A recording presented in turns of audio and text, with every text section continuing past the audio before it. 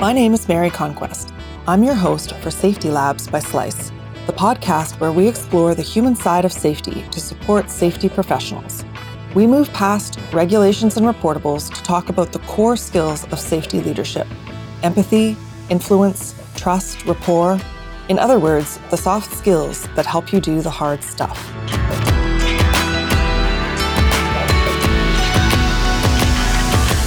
Hi there. Welcome to Safety Labs by Slice. Today we're going to have a bit of a wide-ranging conversation about risk, human error, and investigations in the world of scuba diving, where there's really very little margin for error. While diving may sound a bit niche and it isn't entirely under the jurisdiction of regulatory bodies for workplace safety, it faces a lot of the same pressures and tensions as more prevalent high-risk industries such as oil and gas. My guest today is Gareth Locke, the owner and director of The Human Diver, an organization that improves the safety and performance of divers through an understanding of human error. The Human Diver also delivers training programs focused on developing non-technical skills and a just culture within the diving domains. For example, sports, scientific, public safety diving, military, and commercial diving. Mr. Locke's safety career spans over 20 years. He's the author of Under Pressure, Diving Deeper with Human Factors, and he also produced the documentary If Only, which looks at a fatal diving event through the lens of human factors and a just culture to better understand how the event occurred in the way it did. Gareth joins us from Malmesbury, England. Welcome. Excellent. Thank you very much, Mary. Nice introduction. Thank you. Yeah, I think it pretty much covers everything. Thank you. Okay, so I wanted to start off saying, while you're firmly associated with underwater diving, your career started actually up in the air with the Royal Air Force. Both flying and diving are high-risk activities with little margin for error. So I'm curious, what attracted you to these pursuits? Adrenaline, exploration? So it's quite boring, actually. I mean, so the pursuits for joining the Air Force was probably the best recruitment the military ever had, which was Top Gun, the original one. Yes. And so, I joined the Royal Air Force in 1989 at 18 years old. I went straight from school, joined, and wanted to fly. And got involved in that, really enjoyed it, found it a challenge, went through and had a number of different jobs, which gave me quite a broad view. So I did 8 years of flying on Hercules transport aircraft. I did a couple of staff jobs. I did a master's degree in aerospace systems, so a crash course in systems thinking. Then went to do some flight trials work, then went to do some research and development work like DARPA does, but basically for the UK. And then my last 5 years was as a requirements manager and systems engineer. So a very broad professional career. But in 99, I was on holiday in Greece and I can't sit on the beach and do nothing. So it's like, right, what can I do? Went to go and find a little yacht to hire, but they wouldn't sell it. They wouldn't hire. So I walked through the harbour and went, oh, diving, that sounds interesting. So I did my sort of PADI open water dive and loved it. Really good. Looking back, I realised that I didn't know what I didn't know. So that very first course that I did, we broke the standards straight away. Mm-hmm. We were limited to 18 metres, so about 60 feet. But actually, we went down to 24 metres, so it was at about 80, 90 feet.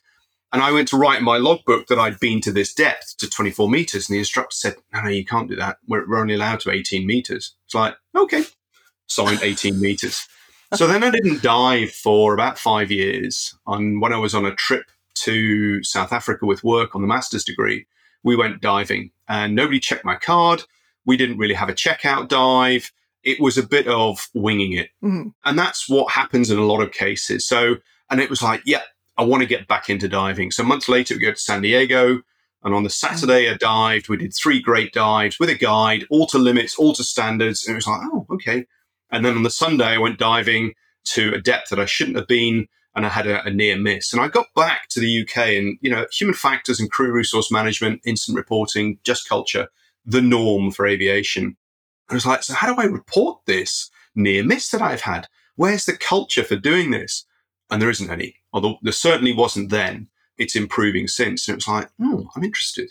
So I then spent the next 5 years learning more about human factors in diving, and I was progressing my diving career as well. And it was really about doing underwater photography. That's what floated my boat, was because I did a lot of topside photography, and I started to develop my in-water skills such that I could go off and do a 250-foot, 75-meter wreck dive with cameras, with helium-based mixes.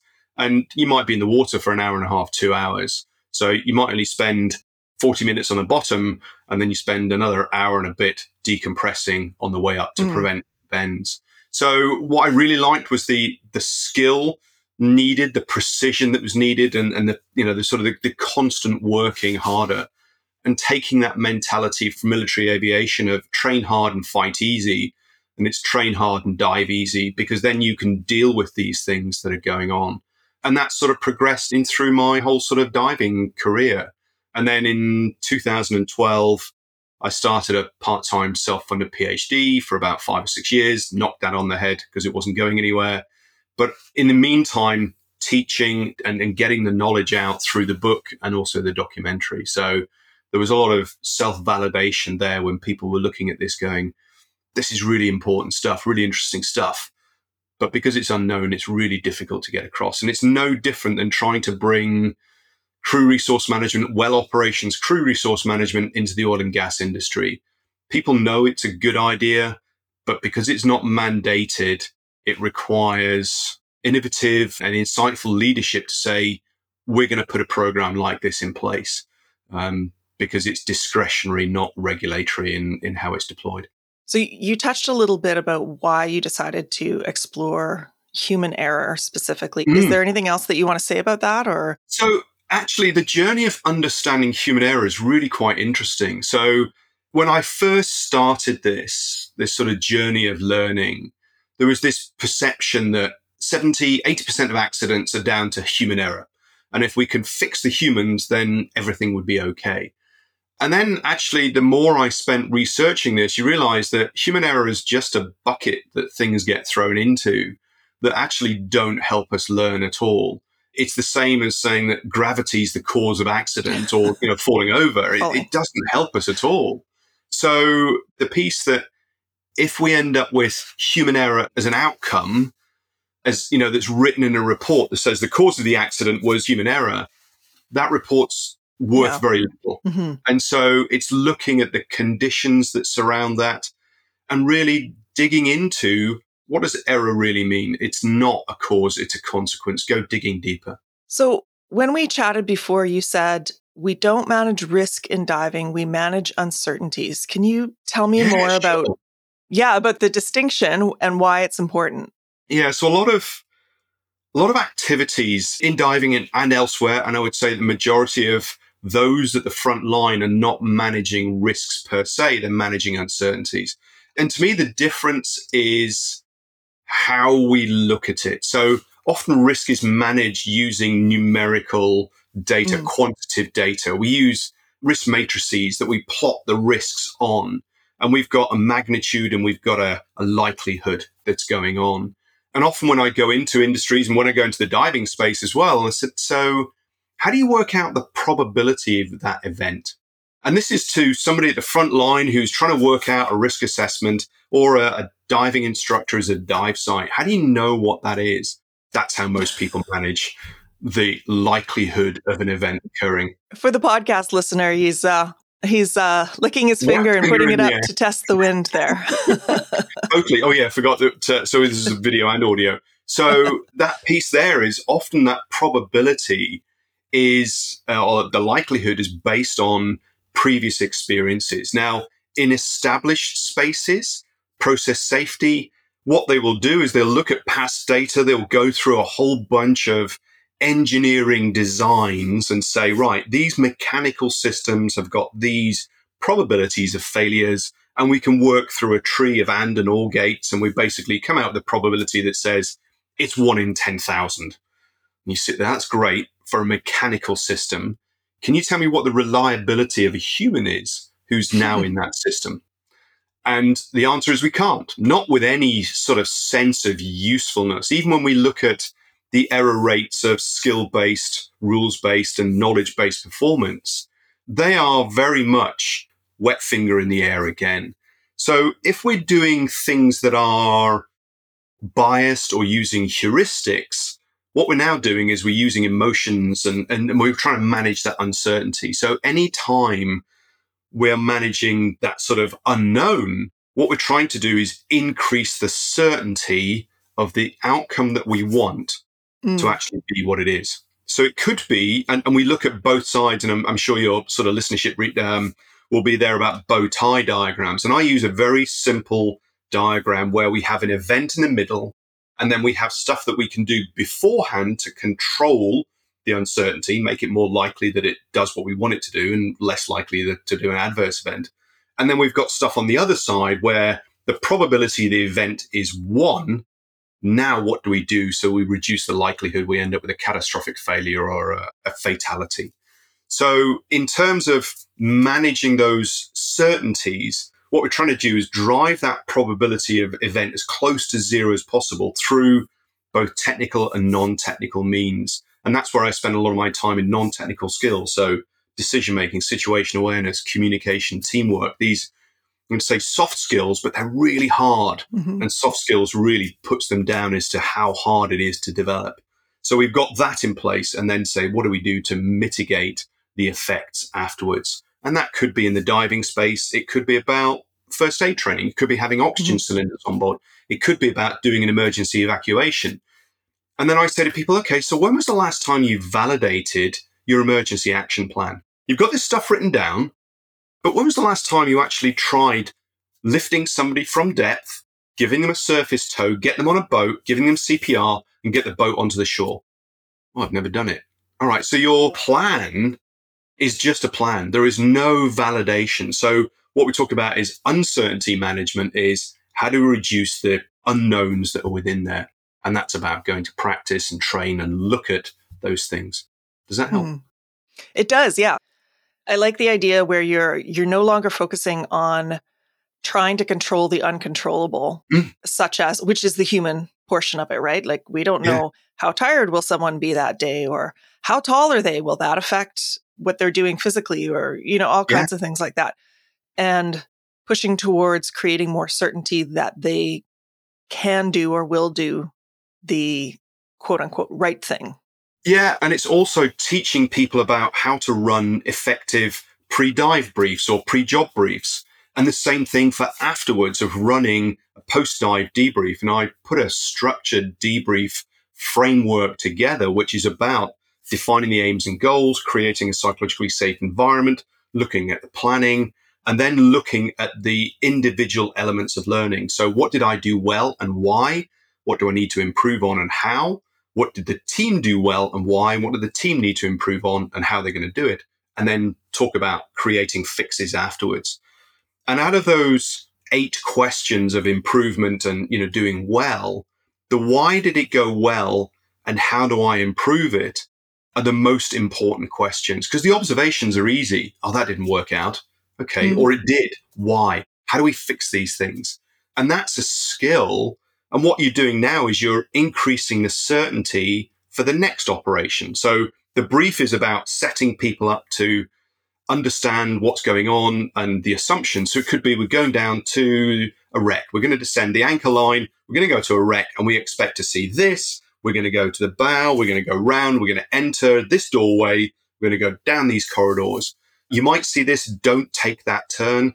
This is what our gas limits are. And coming up with this bit so that people have got a mental brief, and then rehearse any of the skills, critical skills that people might not have done before. So field drills on a surface.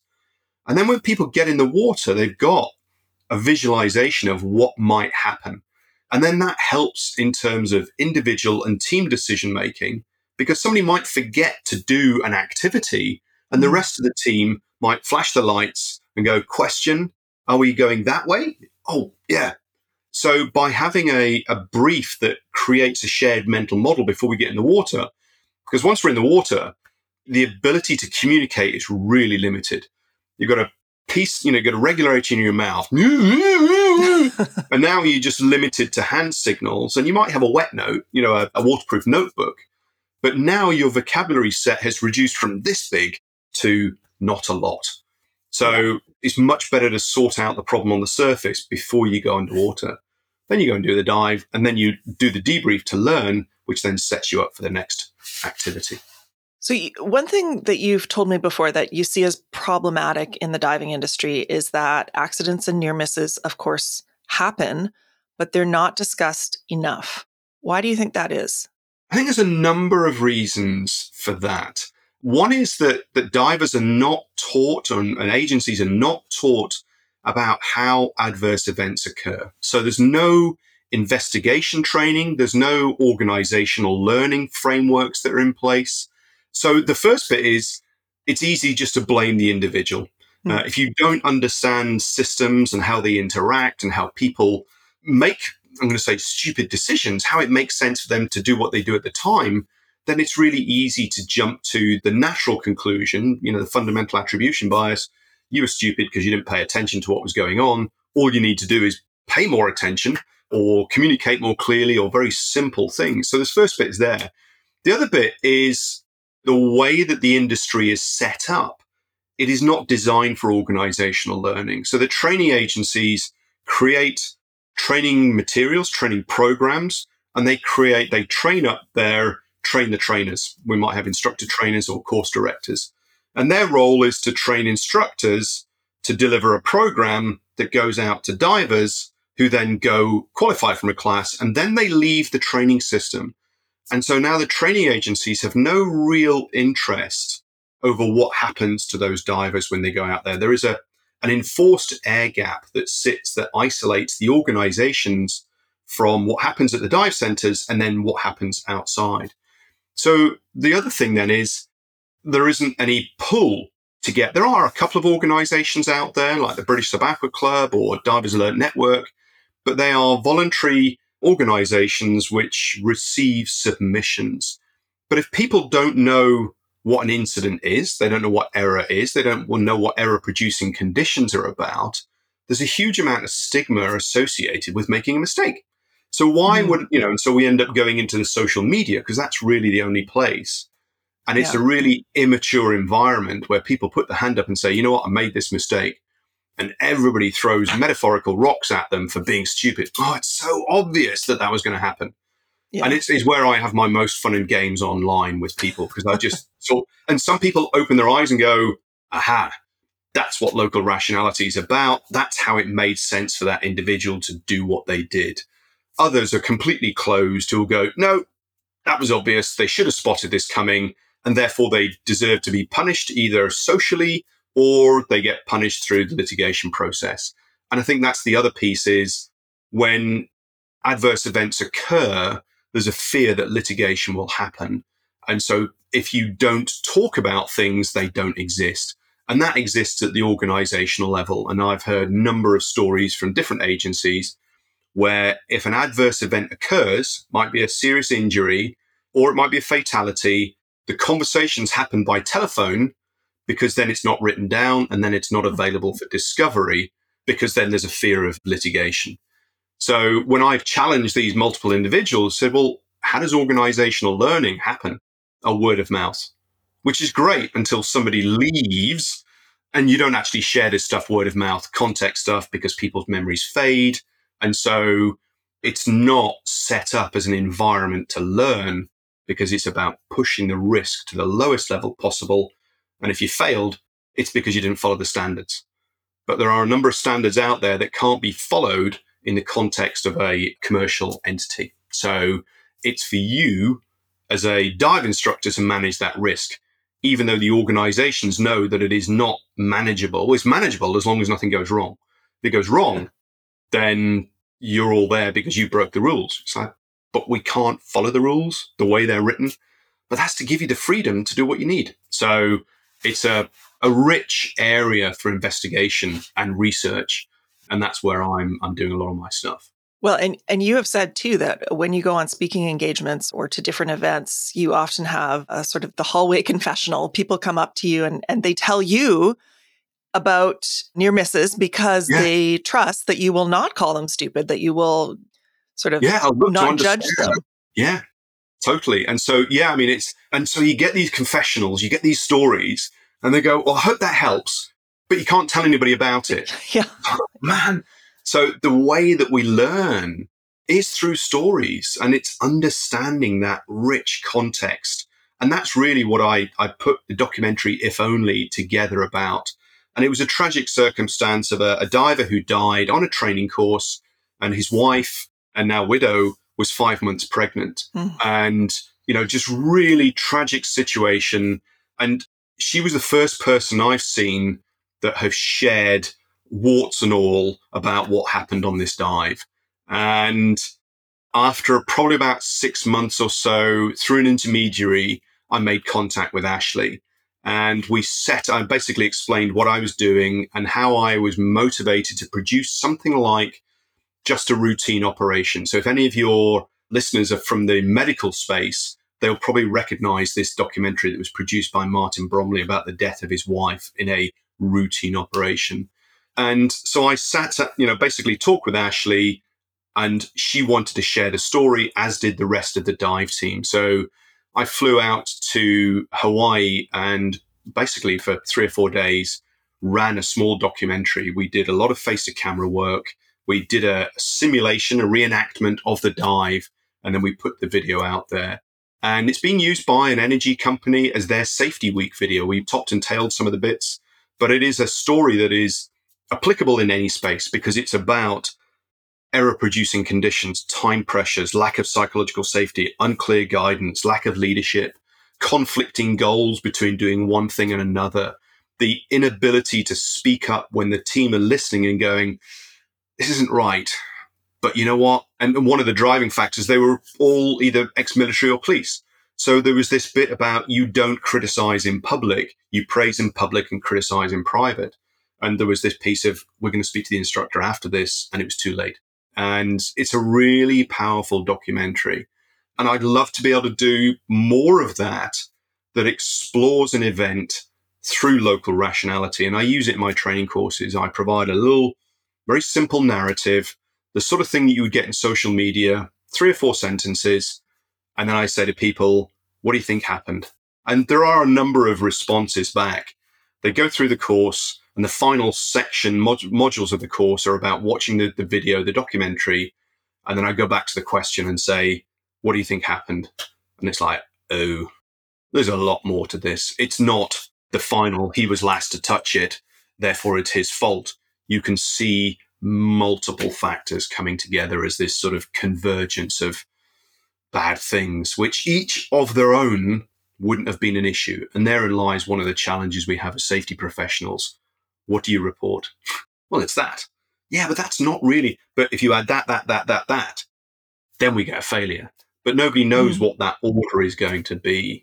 But if we can raise the bar and we say, look, we're looking for excellence, then actually if we can close that down and we can make that good, we can close that down, we're more likely to have a positive outcome rather than a negative one. So we've talking about that rich context of understanding. We've had Ivan Papalitti on the show talking about his learning review guide. So first of all, for listeners who missed that episode, can you briefly summarize the kind of approach that he talks about?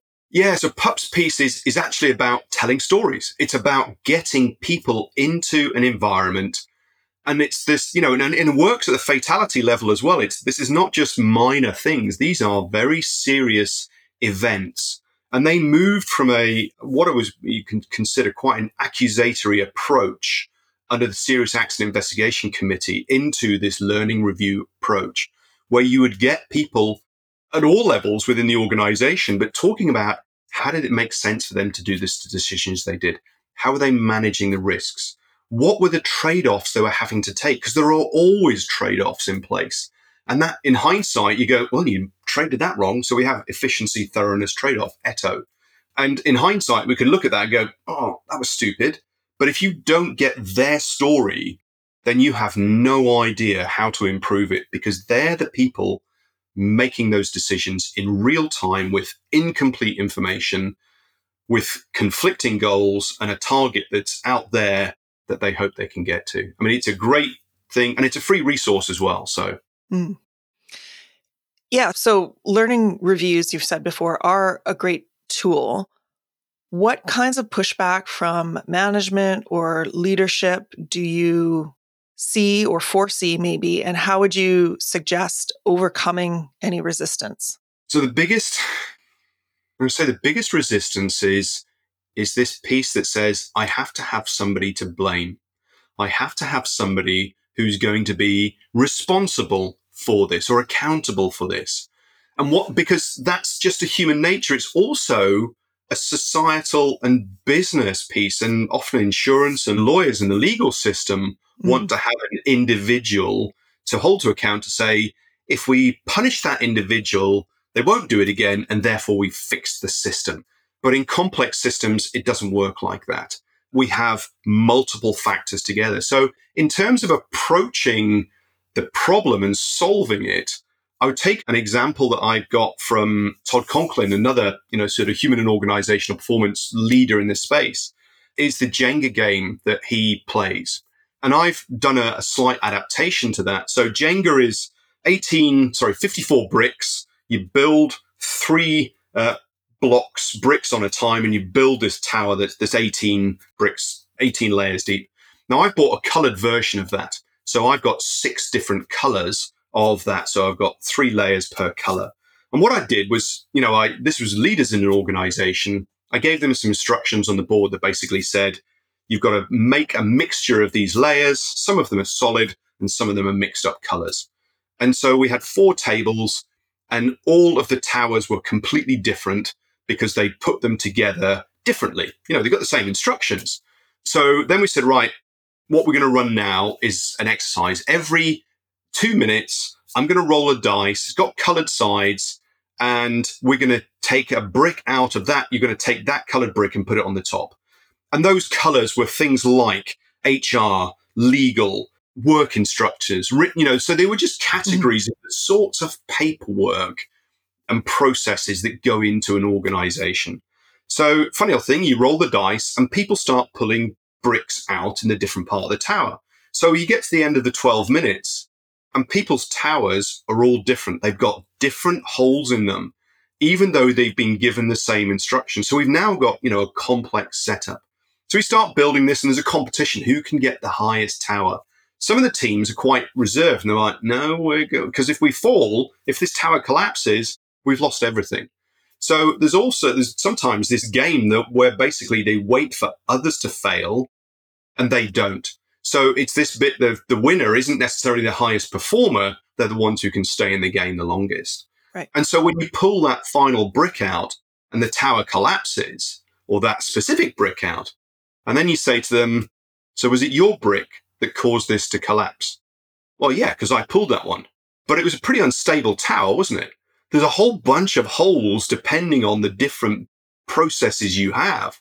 So you're just the unfortunate individual left holding that brick and this collapsed pile. And what I've found with any of the work that I do is get the point across in a non-confrontational manner, something that they can relate to that doesn't trigger their professionalism. I use computer-based simulations. I've got a game called Planks. I've got some stuff with Lego, and it's all about getting them to understand the cognitive and social aspects of an operation. And then you explain some of the theory, ask them to reflect and draw on the parallels for their own operation, and now they've discovered the answer, as opposed to going in and saying, you know what, this is the problem with your organization, and I have the solution for it, and I don't. And that's, it's like, well, that's a pretty rubbish consultant then, because you're not able to sell anything. It's like, but they've got the knowledge. All I can do is unlock it, and I can teach the leaders how to unlock it. And that's also a difficult piece because the leadership in the organizations often aren't given the time to go and lead. They're managing paperwork, and it's easy to count stuff. It's much harder to go out there and have a conversation, and you come back and go, so what did I get from that? What's my metrics? What's my product from that conversation? You go, it's knowledge. It's about shaping stuff going forward. It's about joining different teams. But that's not countable. It's like, yeah, you're right. It's not tough. that's, when we're talking in a complex space, counting doesn't help us. It doesn't, unfortunately, some people want those metrics. And going back to 2015, I gave a presentation for some work that I'd done at the oil and gas sector. And I stood up on the second day. So it was the inaugural IADC Human Factors Conference. And I stood up on the second day and I said, yesterday we talked about the fallacy of using these metrics like total recordable incident rate and those sorts of, lagging indicators. And I said, you as the prime contractors are putting those requirements on your people bidding in. Because they were talking about how do we move away from this? I said, you have to stop putting those metrics on. Because the only reason they're coming into those is because they have to win a contract that comes up with some fallacious number that says it's 0.9 or it's 2.7. Whoopee. That's as much about luck as it is about the performance and the what's going on. Mm-hmm. So that soapbox. Sorry. No, that's exactly what this is for. So, I mean, I don't know if you can narrow it down, but is there something specifically you would like to see discussed more openly or better understood in the diving industry? All of the above? Well, so it's one of the things. So I'm doing a master's at Lund University in Sweden, a master's in human factors and system safety. And I've just come back from the thesis preparation week. And so we've got to come up with a research question. And actually what I'm going to look at is second stories. And it's that ability to create an environment and maybe use something like AxiMap, which is a representation of an adverse event or a successful event, but looking at relationships that exist at sort of the work, the diver level, the instructor level, the trainer level, the agency level, what happens nationally in terms of regulations and societal stuff. So you can see these things interacting. And it's a very powerful way to show not causality, but relationships. And that's what I'm probably going to do for my thesis is using AxiMap to explore second stories. And second stories, for those who don't know, first story is where something happens, an accident happens, an incident happens, and you get this stuff that's happened. You get the narrative straight away, the time, the people, the immediate cause about what happened. There's often a lot of blame. There's a lot about focus on individuals. The second story comes out slower. It takes curious questions to understand what's going on. It requires a just culture so that people can talk about, these are the trade-offs that I have to do all the time to get this job. But why haven't we had the accidents before? Because I'm managing that capacity, I'm managing those uncertainties and getting it done. And for whatever reason, something tipped the balance and I lost control of the capacity and we had an accident. It's about understanding how busy management are, because often it's this bit of safety culture, poor leadership, that's it. And you go actually find out how busy the leadership is and how busy the management are and the goals that they've got to manage. And instead of going through, this expectation, here's the document set. You need to review all of this as part of the process, the validation process, make sure it's okay, the auditing process before it's sent out there. And then you find out that actually they only got 20 minutes to review it because they had a whole bunch of other big KPIs, which their boss has said, that's the most important thing. And they know that document set has to go out because there's a project coming in and they've got to execute it because there's money associated with it. So it's going up and out, not down and in to find out what's going on. So that would be my big thing is, how does it make sense? Explore the local rationality beyond what's going on. Yeah, it reminds me of, and I don't remember who originated this, but the sort of the 5 whys. Why did this happen? Because of this. Okay, but why was that the condition? Well, because of this. Yeah. Second stories would, pulled out in that way. They do. And one of the challenges of 5 whys was it came from the engineering space. So why did a mechanical system fail? Well, because of this and because of this and because of this. But as soon as you put people in the system, then actually you've got that variability. So 5 whys is often described as a way of finding the root cause. The problem is the first rabbit hole you go down sets the decision-making in train. So now you go, why was that the case? And invariably it ends up as poor management or more training needed, because that's how you end up closing these things down. Whereas something like Axiomap or anything that's systems based, what you're now looking at is multiple elements and their relationships. And 5 whys, you can do, and a lot of the root cause analysis type tools that are out there have this why, and then they start drawing lines between those whys. And that becomes really difficult to try and work out how to address the system. We can't fix the system, but what we can understand is might be a bunch of those things go into one node, and you go, you know what? That's a critical thing that if we could address that, then actually there's a whole bunch of things around it that we can probably influence. So I would caution people about 5 whys, because if you go in as an engineer, you'll go in with an engineering 5 why. If you go in with a social perspective, and I gave a presentation earlier this year or tail end of last year called the root cause of an accident is your imagination, because we create causality based on how we look at things, and people will look for their evidence that meets their piece. So actually having a human factors and a systems approach means you've got to have an open mind. And that means the same thing in the learning reviews, joining the stuff back from PUP. You need a diverse audience. You can't just have 1 or 2 people, which often is what happens in a safety investigation. You get the safety officer leading it, or you might have 1 or 2 people, and then they go around interviewing people individually. The power of the learning review is you have people together and they will bounce ideas off, and somebody will say something. You go, oh, hang on a minute. I remember something like that 6 months ago. Oh, why didn't we pick that up? So you end up with these really rich stories by having cognitive diversity. And that's what psychological safety supports. Yeah. And I think last time we spoke too, you mentioned diversity in terms of perspective, like not just the front line, not just the safety person, but leadership, because they've got a different context for why certain things were set up, procedures were set up in that way, right? So you can get different context, whereas the person on the sharp end of the stick has a very specific context.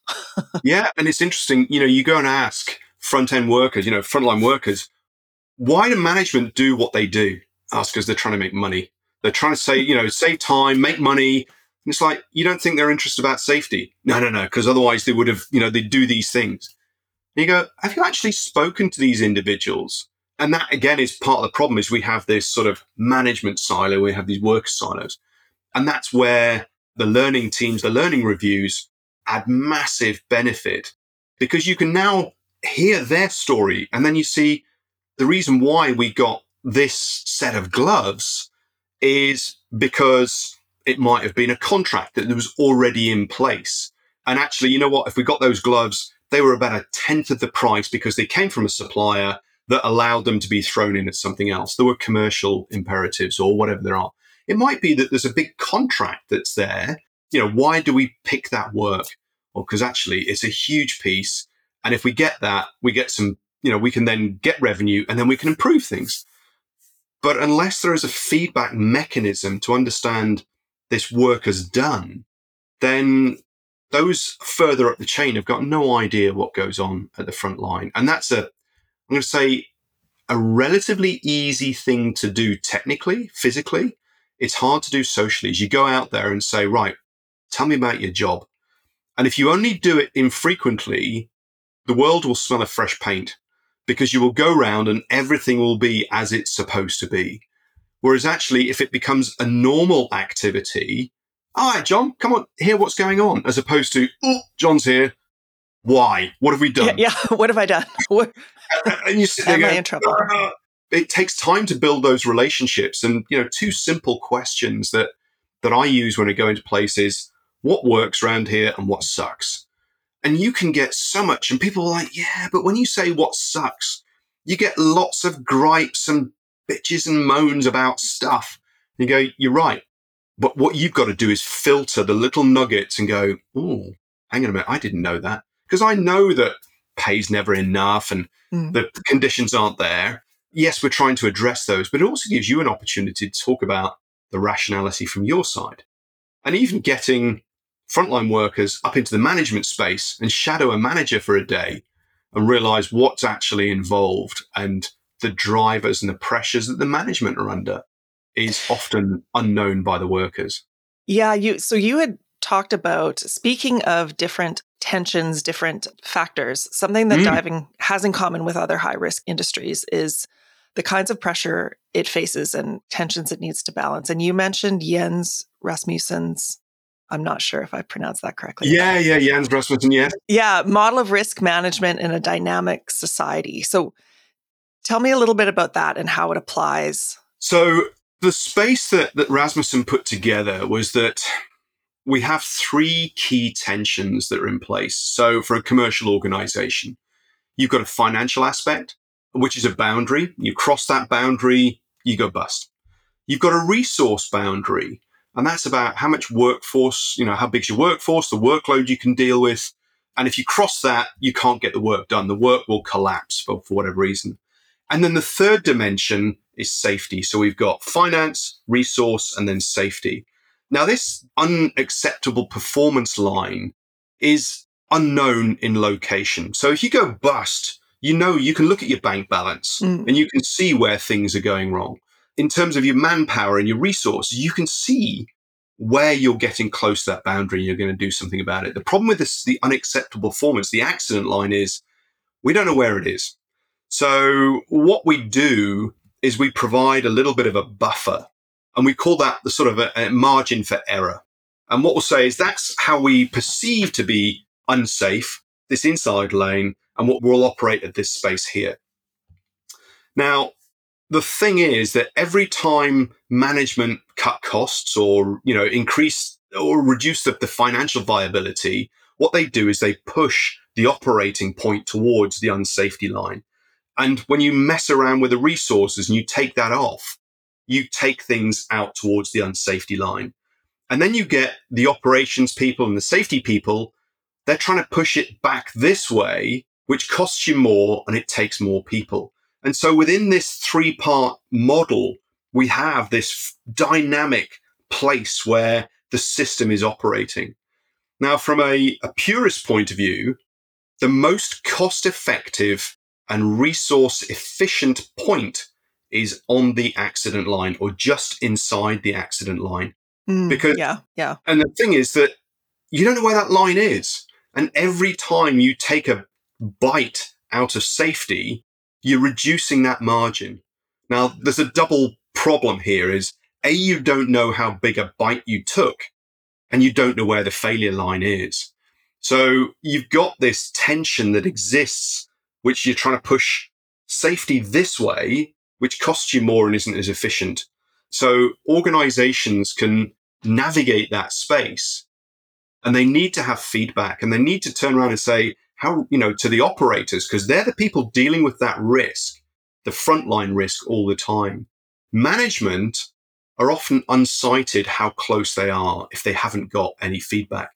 And if all you've got in terms of your feedback mechanism is a lagging indicator, had an accident, had an incident. Guess we crossed the line. Yeah, exactly. We crossed it. You're like, oh man. We found it. So it's this bit and it's a really simple piece to understand and conceptually explain these. When you at the management level make a decision and you change something, you push the margin that way.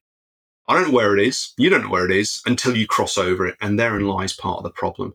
But if you don't understand that you're pushing because of your behaviors at the management level, then actually you're dealing with, what you think is something a little bit more certain than it is.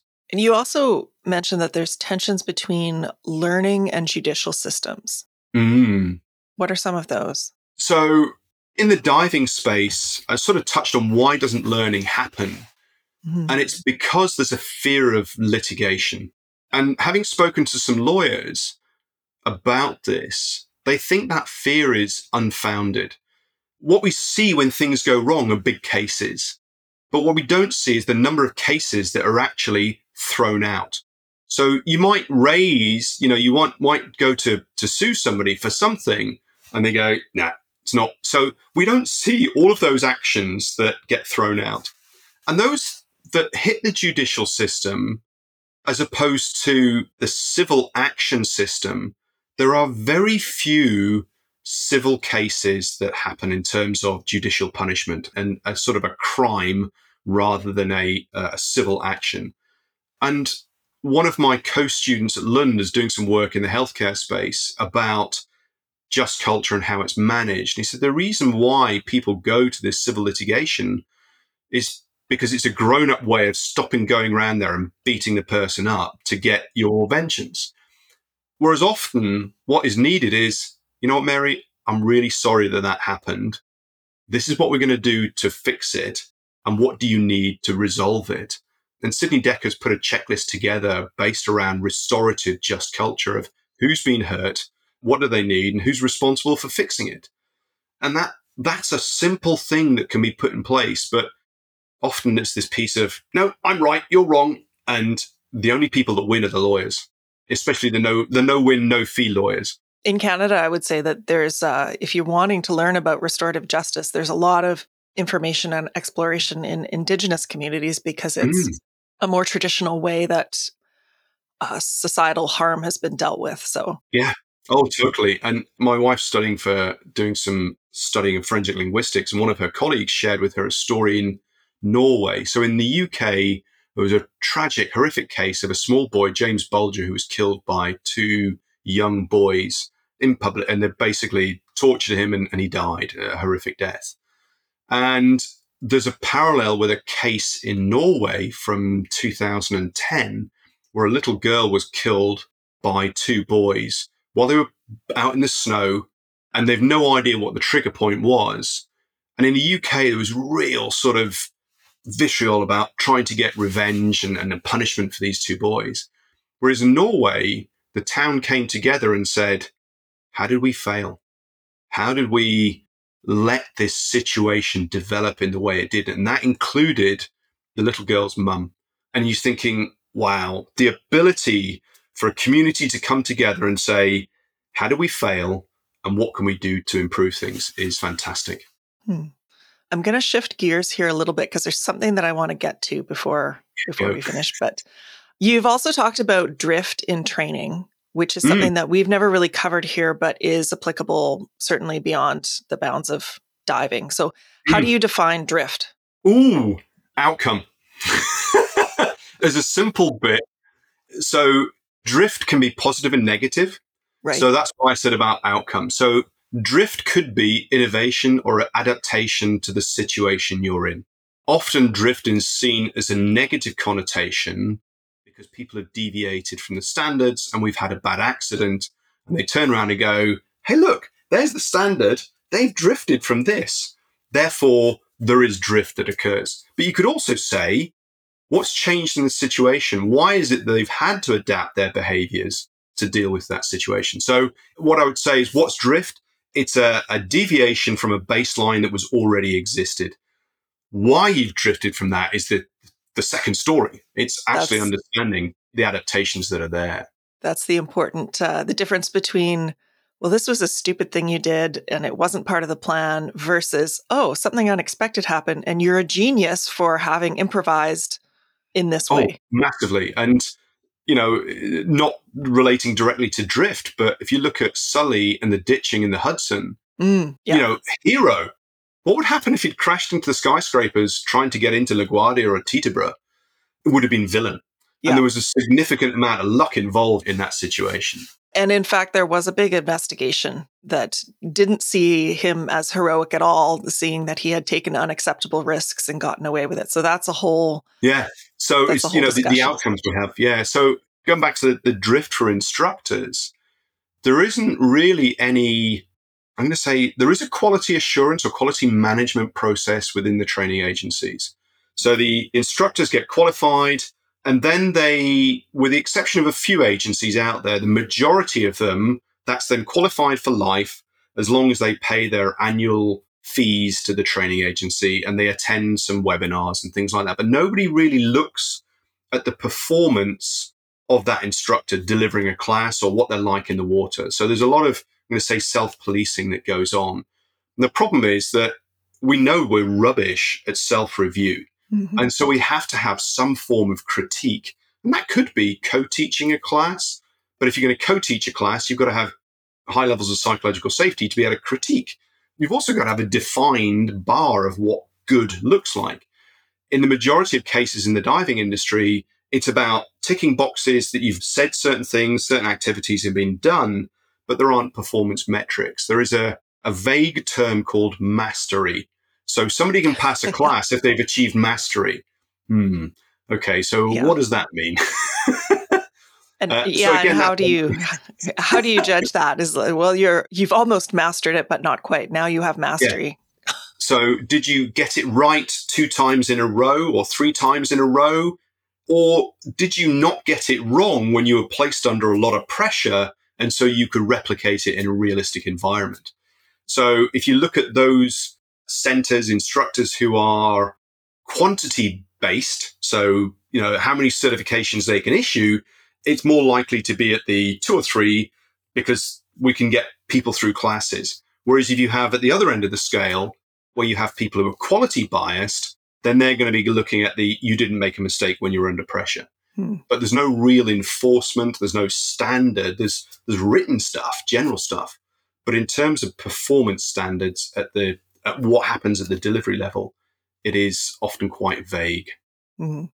So I wanted to ask you too about HOP, human and organizational performance. So, which I think is gaining traction in the safety world.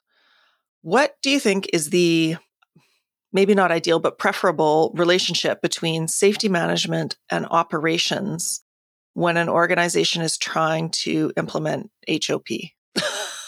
No, it's good. I mean, it's so like a lot of these things, the pure answer would be operations run HOP.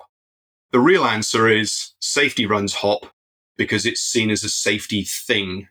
But HOP applies to HR. It applies to logistics.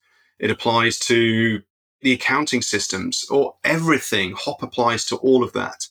And so I think it should be the operations teams that run with HOP.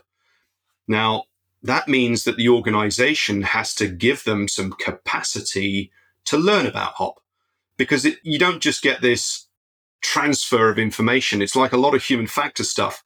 It is general in nature and specific in application. You can teach somebody the general concepts, but they have to go out there and learn the specific application, the stories that apply in their space. They've got to be able to create an environment where people will talk about things. And another side advantage is that operations probably has more clout, more power than safety does. And power is a huge thing when it comes to change and trying to get good outcomes. Yeah, and I think maybe one of the reasons for that is when operations go well, you can see a financial difference. When safety goes well, it's Invisible. there's absence. There's no Oh, yeah. in the way Totally. it's traditionally judged. Oh, it is. And, the sort of, it's probably, 97? So nearly 30 years ago, we talk about safety or reliability as a dynamic non-event. And that then became safety as a dynamic non-event. And it's like, yeah, nothing happens. When things are safe, nothing happens. But what you don't realize, in the same way as that dynamic risk model, there are constant adjustments and tensions, adaptations that are going on. So actually, your workers, your leaders, your managers are creating safety dynamically all the time. And safety is often measured by its absence. So you have a whole bunch of people who are trying to stop bad things from happening, and their only metric is when bad things happen. Mm-hmm. The paradox of safety is the safer you make something, the fewer the bits or the lesser the bits of evidence there are that you're dealing with unsafe. So if you've got a failure rate of 1 in 10,000 or 1 in 100,000, whatever the number is, and you increase that metric, how many times do you have to do something to make the next incremental jump? And I'm sure you've got a whole bunch of statisticians who listen to this who go, right, if you wanted to move from this order of magnitude to this is what it is. What I do know is it's a lot. And there's no way that you're going to get that many identical scenarios, given the variability of individuals. Is your safety performance based on luck, or is it based on the activities that are going on? Wet finger in the air. It's a lot of people working very hard for an outcome of nothing. Yes, yes. Yeah. And so you're in this ethical, moral dilemma, right? What we'll do is we'll just stop safety and we'll just people can get on and do what they need to do. It's not quite as simple as that. We have to have something, but what is that something? And that's the constant adaptations that are going on. Find out what people think is the issue and listen to them. So we're past the main part of the interview, but I do have a few questions that I like to ask all my guests. So let's go to the University of Gareth, where you can teach whatever non-technical skill you like, but it must prepare tomorrow's safety professionals for the workplace. What would that skill be? Or what would one of them be? Let's make it a little. Yeah, psychological safety as a general term, because I'm really quite passionate about it. It sits there. It can be a bit of an airy-fairy term. What I would say then is the ability to create trust within your teams, up and down and across, so that you understand the stories that are going on out there. And people can come to you and say, you know what, Gareth, that's a rubbish idea. And I sit there and go, okay, thank you. Why? Give me the examples. And I don't go, no, it's not. It's because of this. So humility is linked with that psychological safety as well. Recognize you don't know everything and you'll never know everything. You're on a learning journey. So I'll probably give you about 3 or 4 things there. That's fine. That's fine. I hope people have their pencils and their notepads out. So if you could go back in time to the beginning of your career, this could be your entire career or your safety part of your career, what's one piece of advice that you might give your younger self? That bit about listening, that I don't know everything. So I would say I go back to 2011 where I wrote a white paper, which was about trying to bring HFACS, the human factors analysis and classification system, into the sport diving industry and looking at incident reporting. And I didn't understand the industry. I didn't understand the stakeholders that were in it. And I wrote quite a blatant paper that upset quite a few people. And some of those people, 11 years later, still don't talk to me because of the criticism that happened in that white paper. And I look back at some of that stuff and some of it's changing. You know, stuff has been incorporated since then, but it took me quite a while to build the bridges that I had torched massively at that stage. I'd gone in there and going, I know the answers. Here's it. And basically charged straight in and burnt stuff big time. So that would be my sort of guidance of understand a system and how it operates and the interactions that exist within it, because I was certainly quite naive as to how the system, that bit of any system, it operates in the way it's designed, or every system operates perfectly in the way it's designed.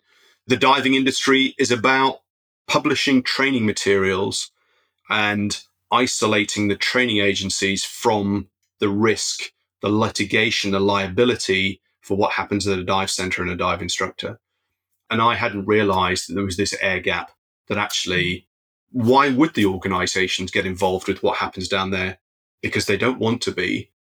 And as soon as they start getting involved in that, something goes wrong, they attract liability, and it just won't work that way. So yeah, understand the system in a bit more detail. All right. Well, in fairness to young Gareth, you don't know what you don't know. And now you know. Exactly. On a learning journey. And actually, it's been a useful piece for me to then explain how the system operates to lots of divers out there who don't know. They're like, yeah, well, this is what it's about. And it's like, no, it's not. And the reason why we don't have organizational learning, or we don't have, spread learning, distributed learning, is because the system is not set up for that. And the system is not interested in that because it's a different part of what goes on. Okay, well, now I want to ask you about resources. So obviously there's your book, there's your documentary. Are there any books or websites or projects that you think would be useful to listeners who want to learn more about really anything that we've talked about today? There's October last year, I ran the first Human Factors in Diving conference. It was an online conference. So within the Human Diver YouTube channel, there's a playlist which has got 32 videos on there. The website, The Human Diver, has got about 150 blogs. And when I share them on LinkedIn, I'll just say, this is not just diving stuff. that's the beauty of hop and human factors. You can just change the stories. People are people. The environment's the same, as in how we interact socially and culturally. You just change the topic, you change the targets and the rewards, but people are broadly the same. So anything on thehumandiver.com is out there, if only as a documentary is applicable in all walks of life. And as I said, I've had people in an energy power company ask if we could modify it, and we did. And it went out to about 5,500 people, and it was really useful. And where can our listeners find you on the web if they want to reach out? www.thehumandiver.com, or on LinkedIn. I'm quite a prolific poster on there, so you'll find loads of materials. And I try and post stuff on a fairly regular basis, stuff that I've picked up from my research or good ideas. I just love sharing stuff. So yeah, I would say pretty much every day there's something on LinkedIn that will grab somebody's attention. Well, that's all the time we have for today. Thank you to our listeners for tuning in, and thanks so much for sharing your unique perspective, Gareth.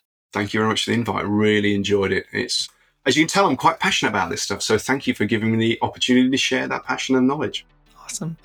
And finally, I'd like to do a deep dive of gratitude, and yes, that was a dad joke, to the Safety Labs team for all their organization, their production, their management, and more. That's all for this episode. Bye for now.